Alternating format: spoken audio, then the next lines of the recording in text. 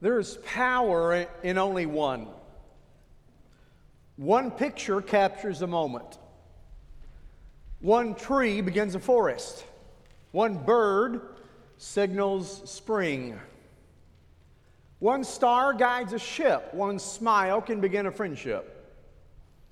One candle dispels darkness. One sunbeam can light a room. One step begins a journey. One word begins a prayer. One hug shows compassion. And only one word can mend a relationship.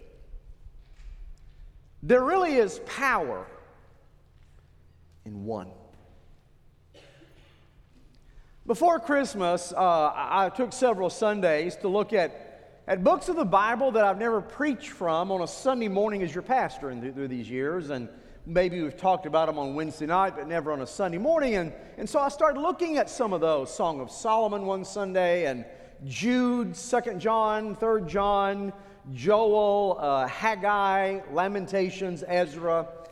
And this morning we're going to look at the Old Testament book of Esther. It's a fascinating book, and Esther, more than any other book, shows us the power of only one person. Just one. Read with me chapter 4, starting in verse 12. And they told Mordecai what Esther had said. And Mordecai told them to reply to Esther, "Do not think to yourself that in the king's palace you will escape any more than all of the other Jews. For if you keep silent at this time, relief and deliverance will rise for the Jews from another place, but you and your father's house will perish.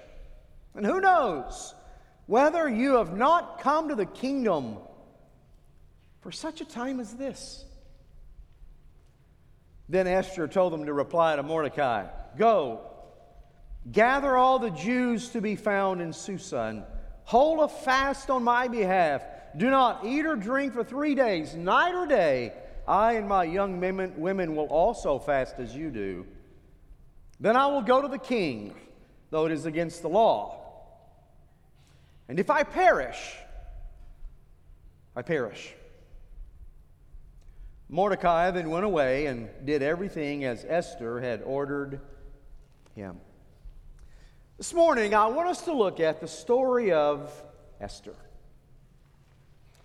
Our curtain rises this morning. It's 483 years before Christ. 483 BC. The world power is Persia. We know it today as Iran. It's Persia.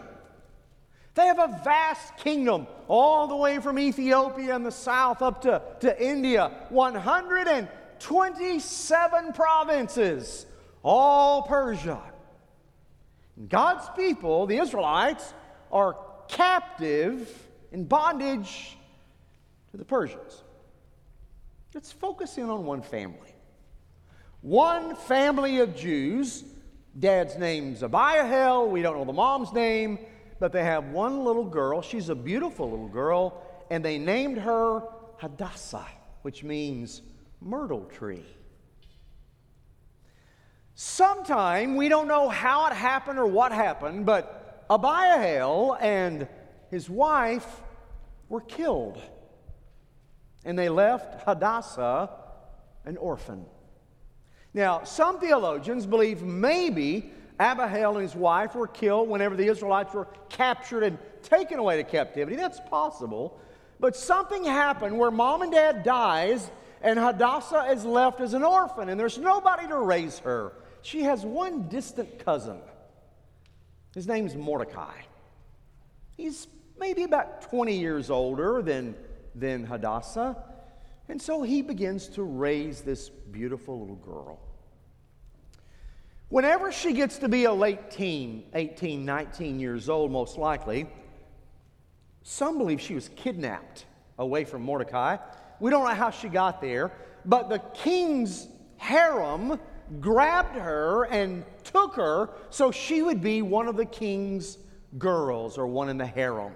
King was Xerxes, Xerxes, Ahasuerus, or better known as Xerxes. And Xerxes was a king who loved to have beautiful women around.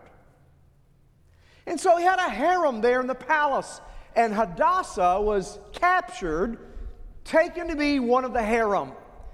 And they renamed her from Hadassah to the name of a Babylonian god, Ishtar. They named her Esther, which meant star. Now, Xerxes was an interesting man. He was the king over the Persian kingdom. He was an interesting man. He had a vast kingdom and a lot of wealth, and he loved to show off the wealth. And so, on one particular occasion, he invited dignitaries from other countries, from all 127 provinces of his, all to the capital in Susa, to the kingdom, where they could come and have a party where he could show off all of his pomp and splendor of the kingdom. And they had a party, and it lasted 6 months. 180 days.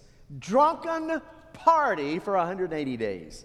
Now, some of the ancients, especially the Persians, felt like whenever you got drunk, you were closer to the gods. That's what they said. That whenever you were intoxicated, you were closer to the gods. And so they just stayed drunk for 6 months. Finally, the last week of the party came, the last 7 days, and he told all the guests, on the last day of this 6-month feast, I have a special surprise for you. Oh, it's a treat. They were ready. And here was the treat. He was going to have his wife, the queen, Vashti, parade in front of all the guests so they could see her exquisite beauty.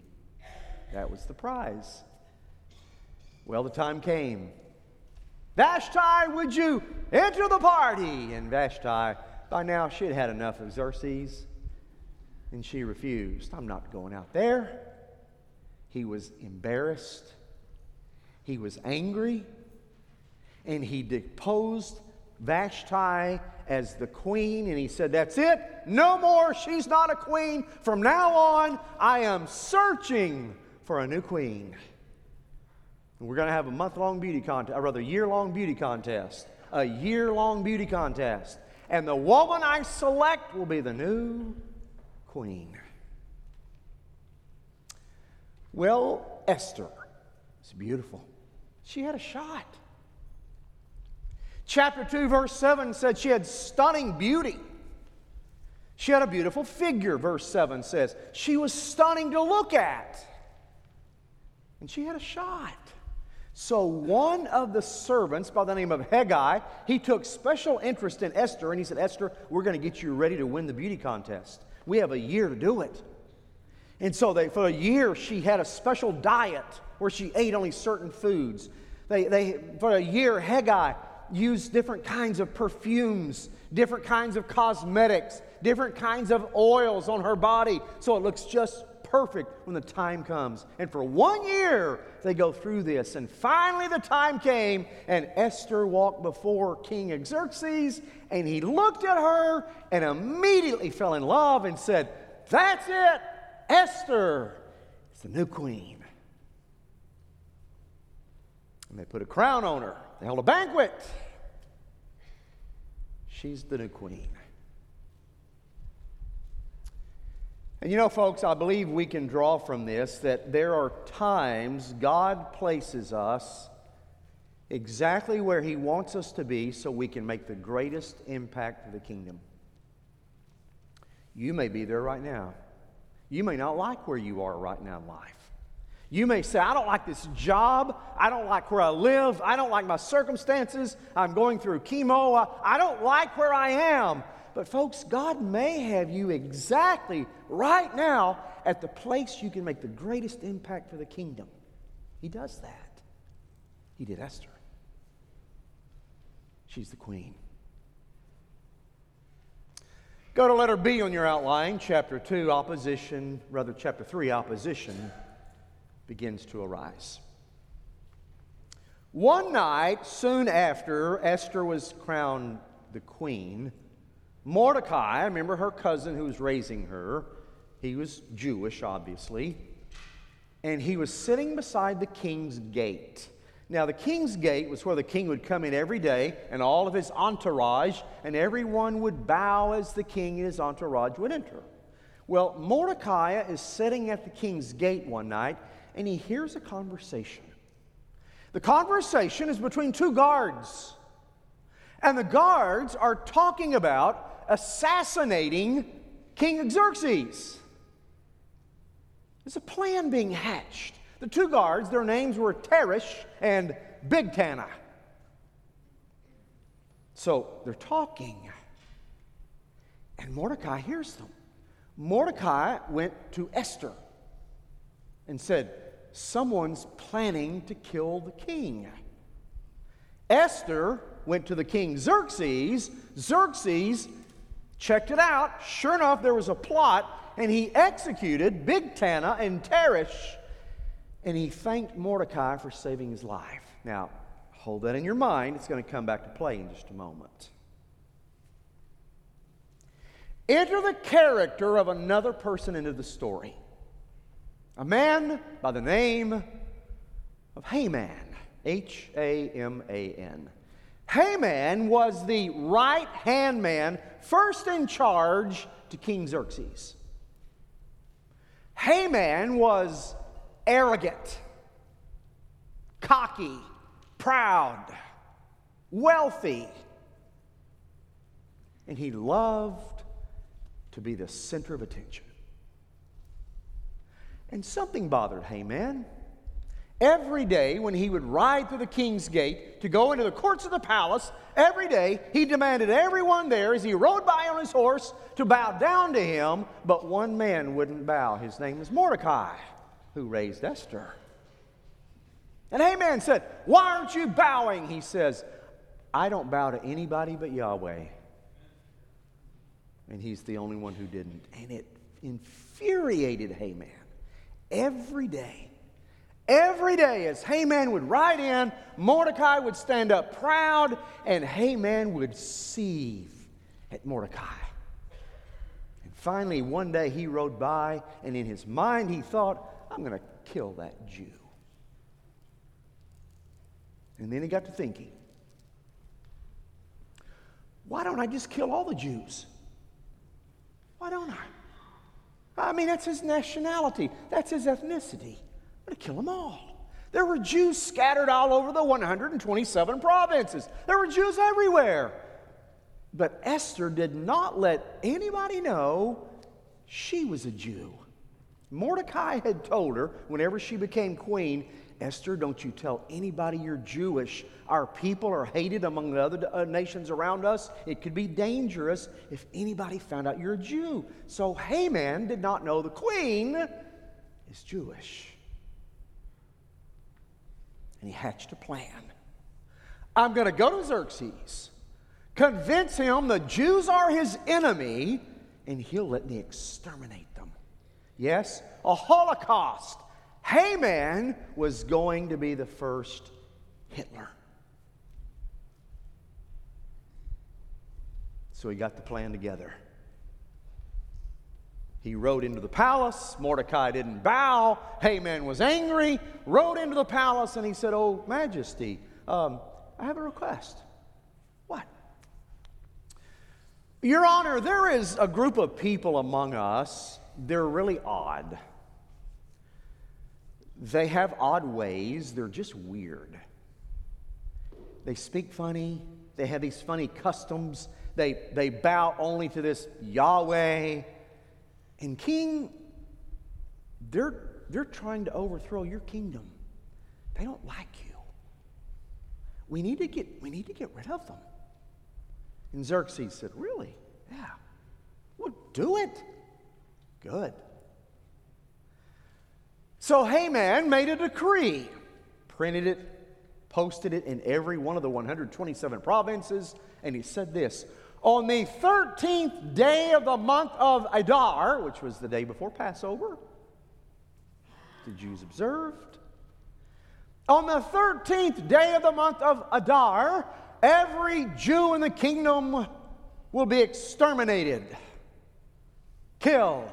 And he said, King, I'll pay for it myself. 375 tons of silver I'll deposit in the national treasury.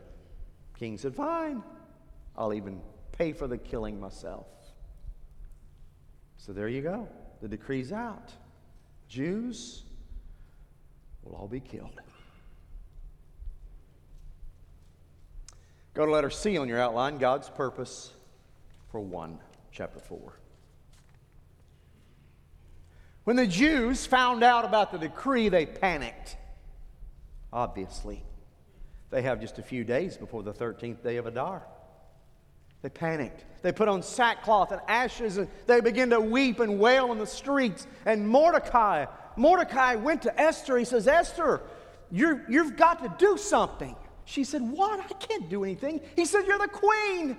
She said, it doesn't mean anything. I don't have any more access to the king than anyone else does. And you probably know yourself, Mordecai, but there's a law that if you approach the king without his invitation, I'm executed.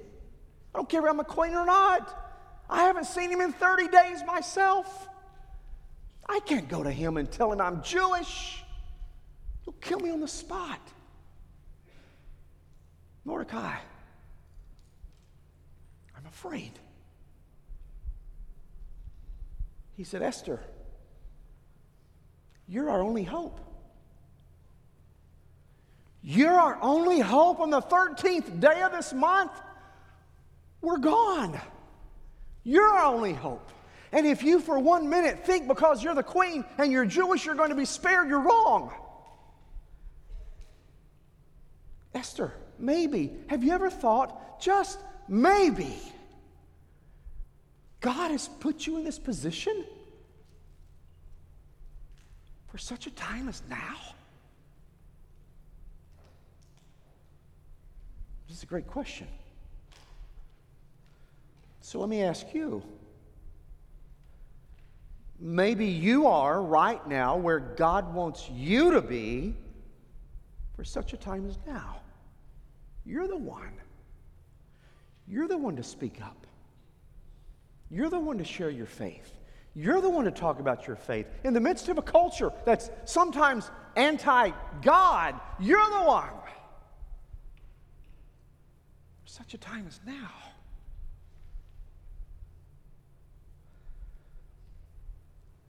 Esther finally said, okay, Mordecai, but I'm not going to the king without God's power, so here's what I want you to do. For 3 days, I want you to fast. Fast and pray for 3 days. Get everybody you know, all the Jews you know, to fast and pray for 3 days. I will fast and pray for 3 days myself. At the end of those 3 days, I'll go to the king. I'll tell him I'm Jewish. I'll ask him to save our people. And if I perish, I perish. He said, good. Well, at the end of 3 days, Esther put on her royal robes, put on the best cosmetics, wanted to please the king. She appeared before the king. She walked in front of his throne, and he saw her, and he was taken by her, and he extended his golden scepter. Whenever he did that, that meant there was an invitation there. You can come see the king. He extended his golden scepter. So Esther walked over and she tapped the top of the golden scepter, which meant, I have a request of you, king. He said, what is it? She said, I would like a meeting with you. Sure. I'd like for 3 of us to meet. You, me, and Haman. You're first in charge. Sure. Let's have a banquet. Sure. So he ordered the food brought in, ordered the drinks brought in. And so they sit down to have the banquet. They eat, they drink, and the king turned to Esther and said, so, what is your request? And Esther lost her courage and said, tomorrow night I'll tell you. Can we meet again for dinner tomorrow night again? I'll even prepare it. Fine. Tomorrow night it is. So they left. And Esther said, tomorrow night, King, I want to honor someone. Sure. So they left. Haman thought, it's me. She wants to honor me. This is marvelous.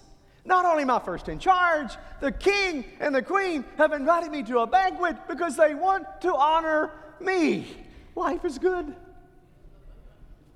And so he got on his horse and he was going to ride home. And as he rode home, everyone bowed down except Mordecai. And he looked at him and went, "Arr." He was angry at Mordecai and he kept going. He went to his house, turned to his wife Zeresh, and he said, honey, guess what? I'm going to be honored tomorrow night by the king and the queen. She said, you are? That's wonderful, honey. I know, I'm such a wonderful man. I have all this wealth and honor and glory, and now they want to extend it. Oh, it's good to be me. And his wife said, honey, just enjoy it. He said, well, I can't.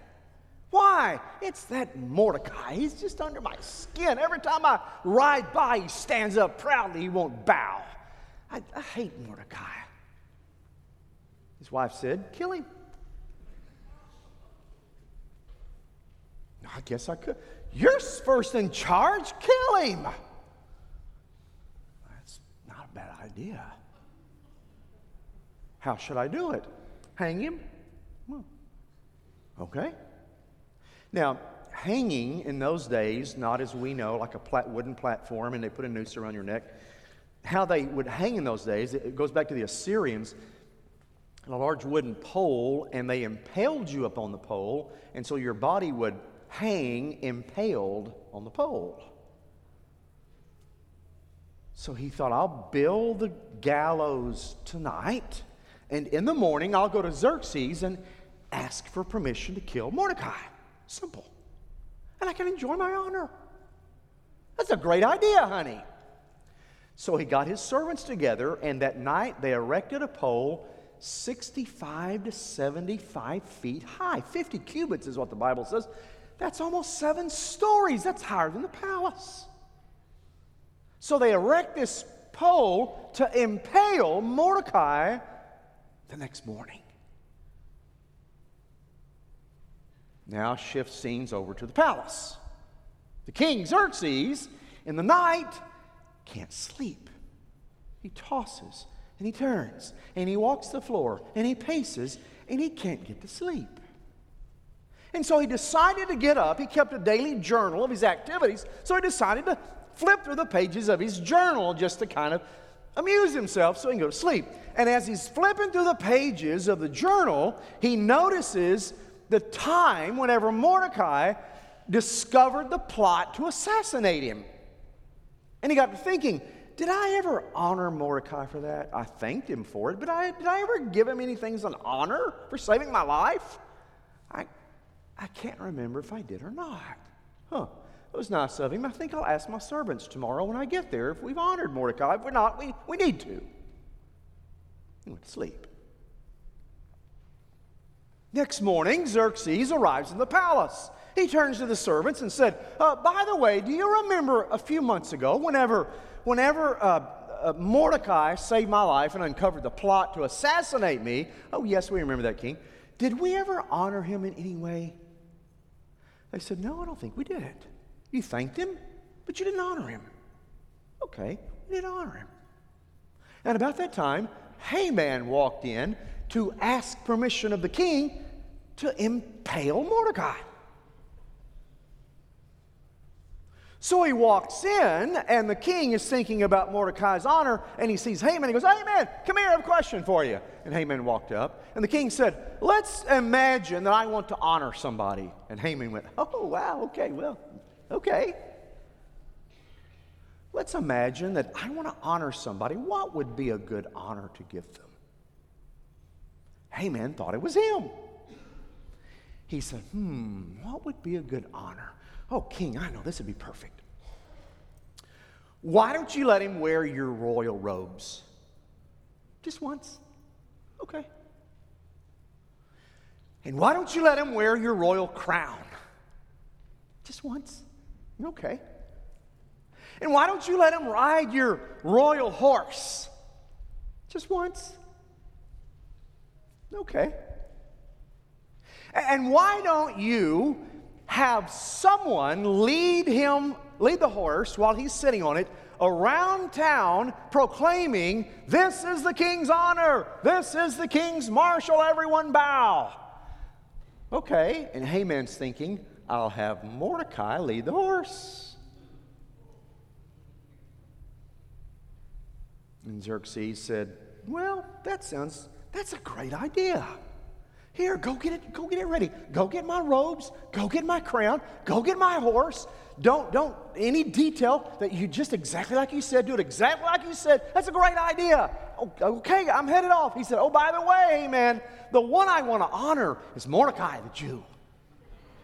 And Haman stopped. What? Mordecai? Not me. Oh, no. Mordecai. So Haman went and got the robes and put it on Mordecai. Crown, put it on Mordecai. Got him on the horse. And Haman's the one leading the horse around town going, hail the king. Everybody honor the one the king honors. And he was humiliated. And the Bible said that he ran, after it was over with, ran to his house, buried his face. The city was laughing at Haman.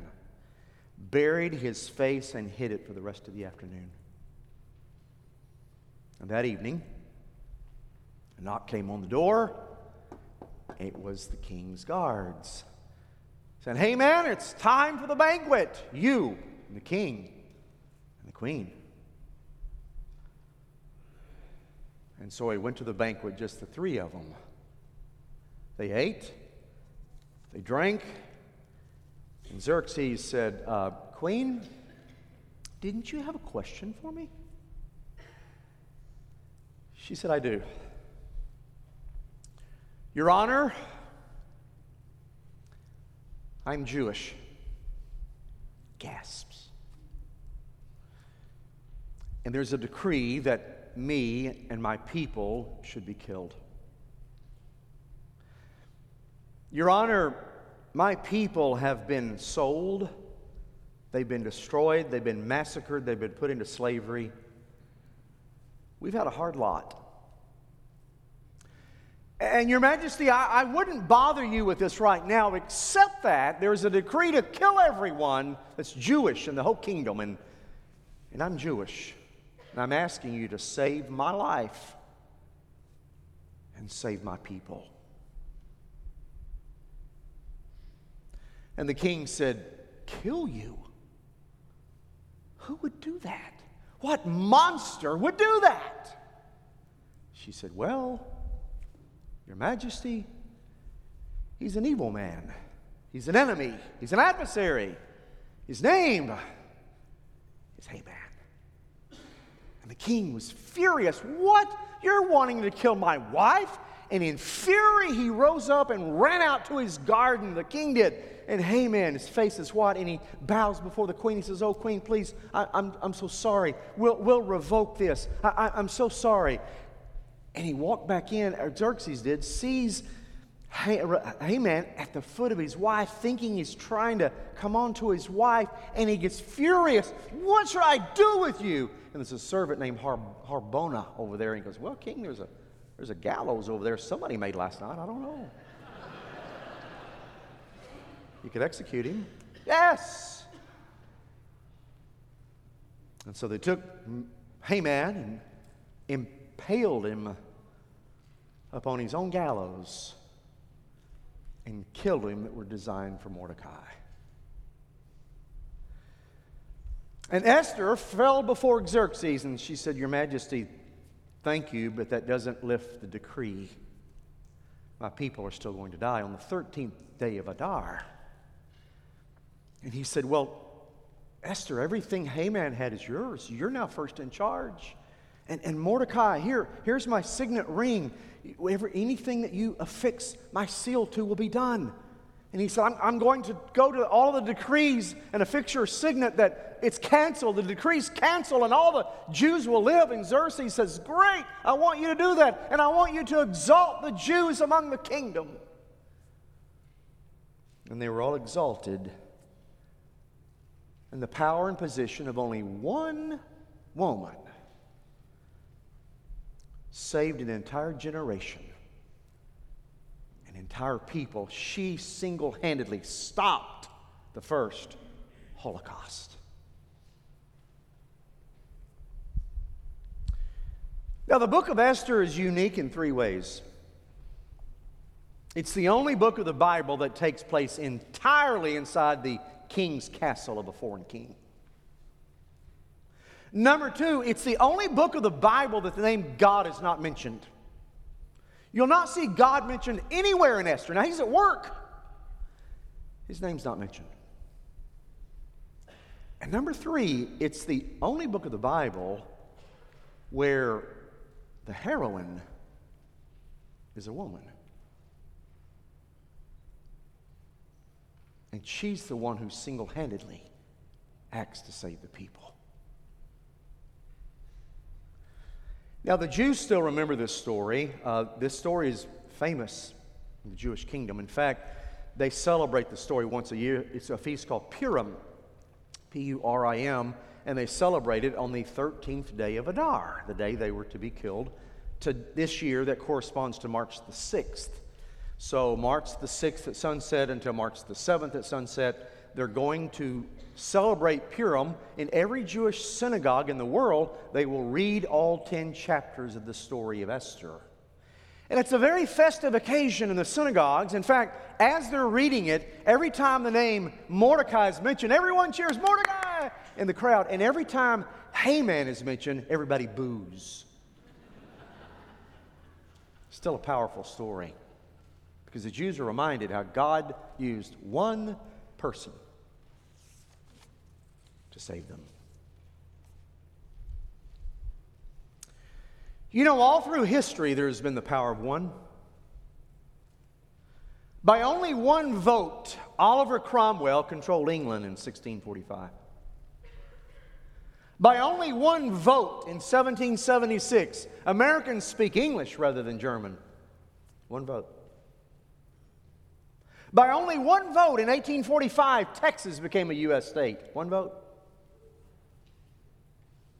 By only one vote, Andrew Johnson was saved from impeachment in 1868.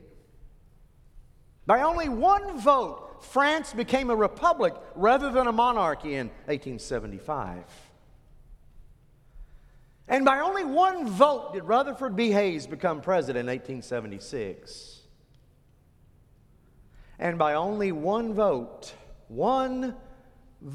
did Hitler control the Nazi Party in 1923. There's power in one. Look at all the contributions of one. Michelangelo, Da Vinci, Brahms, Beethoven. You keep going. Look how the axis of power or the tide of culture changes by one person, one invention, one military battle, one artist, one scientist, one explorer, one technology expert, and everything changes. One. And look at our faith. Look at the impact of one. Augustine, John Bunyan, Martin Luther, John Calvin, John Wesley, Jonathan Edwards, George Whitefield, Charles Spurgeon, D.L. Moody, Billy Graham. One entire generation reached. And you're going, I'm the only one.